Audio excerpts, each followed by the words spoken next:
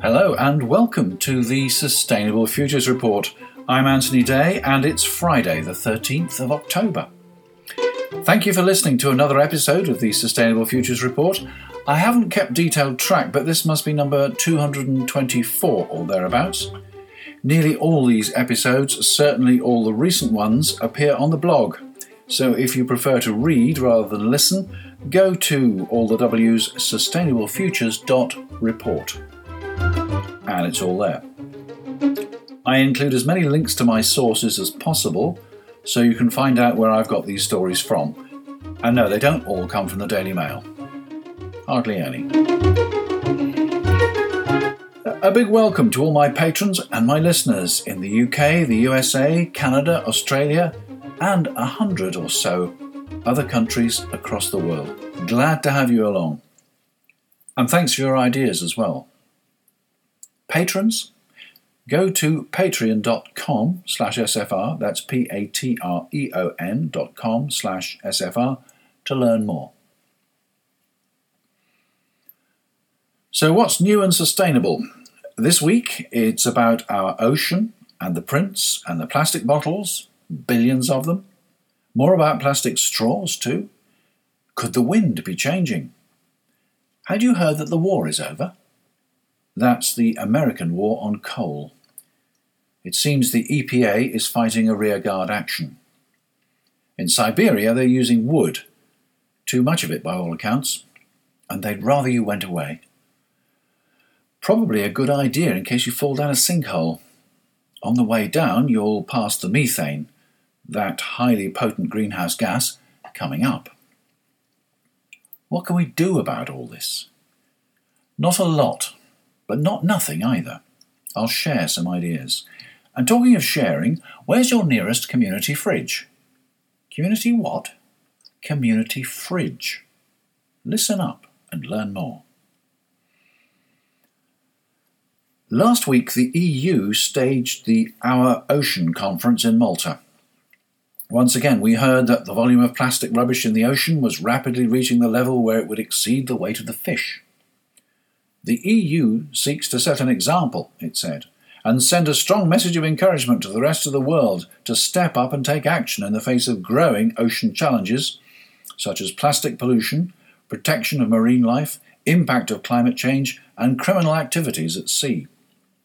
The commitments, amounting to over €550 million, include more than €250 million to fund marine and maritime research, $37.5 million to ensure maritime security and counter piracy along the southeastern African coastline and in the Indian Ocean, $23 million of investment in marine environment monitoring under the EU's satellite monitoring programme, Copernicus, $20 million to support the management of marine protected areas in African, Caribbean and Pacific countries, the launch of a prototype surveillance tool which detects ships to reveal the extent of human activities at sea, draft measures to reduce the leakage of plastics into the environment by the end of 2017 as part of the EU's upcoming plastic strategy, and the phasing out by the end of 2017 of all single-use plastic cups in water fountains and vending machines.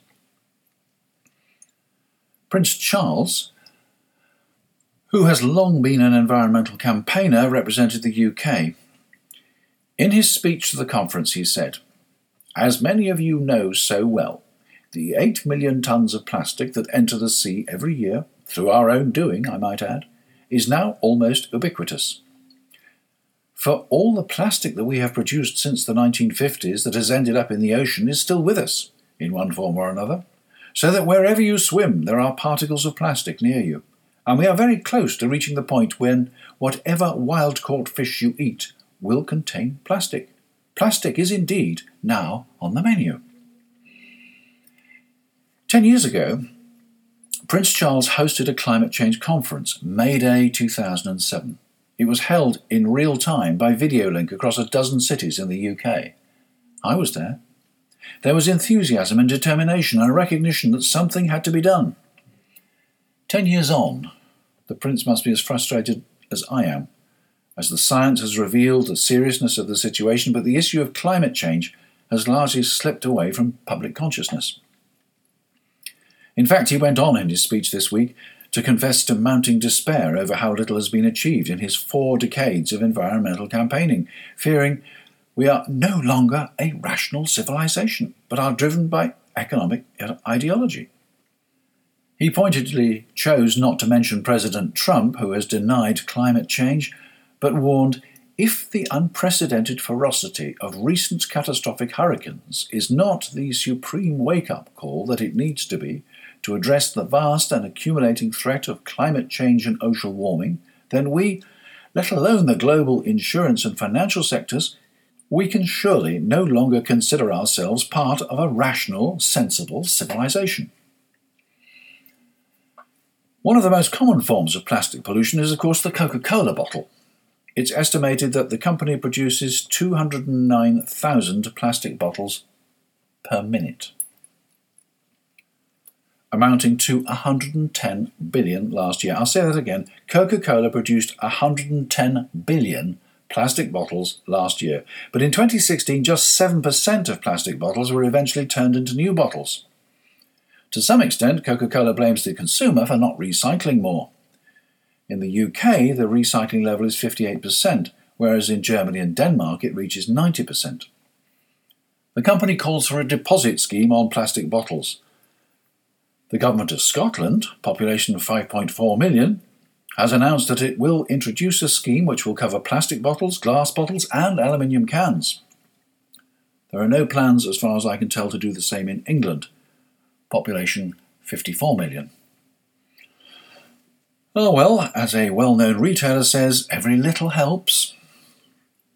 While we're on the subject of plastic pollution, here's an update on straws. I complained last week that Wetherspoons were giving all their customers straws whether they asked for them or not, adding to the global horde of unrecycled plastic polluting the oceans, damaging wildlife and taking space in landfill. They must have heard me, because the company has now announced that from January 2018, it's banning single-use plastic straws from all 900 venues across the UK and Ireland in a bid to help the environment. Instead, they will offer biodegradable paper straws. Must have cracked that supplier cost problem that my correspondent identified last week. All Bar One, another chain of bars, has announced that they will be reducing the number of straws that they use, aiming to cut the total by a third. In their bars and restaurants, they use 4.7 million of the things each year. And they too will provide eco-friendly, biodegradable straws for those that insist that a cocktail just wouldn't be the same without one. Their campaign is #StrawsSuck, which says it all, really. In the first 3 weeks of the campaign, they cut the number of straws they sent to landfill by 91,000. I read this week that IKEA, or IKEA if you prefer, has more wind turbines than stores. Lego has wind turbines too, and not just model ones either. It's part of a corporate objective to become carbon neutral. It's unlikely that you'll find any of these in the UK, at least not on land, because the Tory party decided its supporters didn't like onshore wind farms and took steps to ban them immediately after it won the 2015 election. Well, ban new ones anyway. Now, though, opinion might be changing. In an article in Conservative Home, the party's house magazine, MP Simon Clarke praises onshore wind and says, as things stand, Whitehall prevents local people from approving developments that could provide cheap, clean energy and much-needed investment in less well-off areas. Surely, local people should be able to decide if they want to take part in this revolution. Will the government change its policy? Or will we change the government first? But that's another story.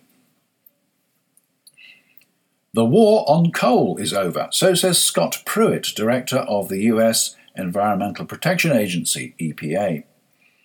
This week, he announced that he would repeal the Obama administration's Clean Power Plan. This is in line with Donald Trump's campaign promises and enacted by a man who shares the president's climate skepticism. In the past, Pruitt's election campaigns have been supported by the fossil fuel industry and as a lawyer he was previously active in representing that industry against the EPA. Power generation in the United States accounts for 1/3 of the nation's emissions. Unsurprisingly, environmentalists are protesting at this latest move, and the Attorneys General of New York and California, as well as the Environmental Defense Fund and the National Resource Defense Council, have indicated that they are considering legal action. Quite apart from whether or not emissions from coal burning cause climate change, there can be no doubt that such emissions pollute the atmosphere and lead to poor air quality and health problems. None of that was mentioned when Pruitt made his announcement in the heart of the coal mining regions. Despite the move, observers say that the decline in the coal industry will not be reversed, as renewable energy is rapidly developing. Nevertheless, it will slow down the progress of the US towards its Paris Accord targets, although of course the President has said that he intends to abandon them. I'm left wondering what it will take to make some politicians realise that the science predicts catastrophe if we carry on as we are. Have you been watching BBC Two's series on Russia with Simon Reeve? Quite concerning facts about the effects of climate change came out of his first episode. In the far east of Russia, where nomadic tribes herd reindeer, they find that the weather can become unseasonably warm and rain falls instead of snow. This rain then freezes into an ice sheet which locks in the lichen which the reindeer graze on in the winter. They can dig through snow, but they cannot break through the ice, so many of them starve.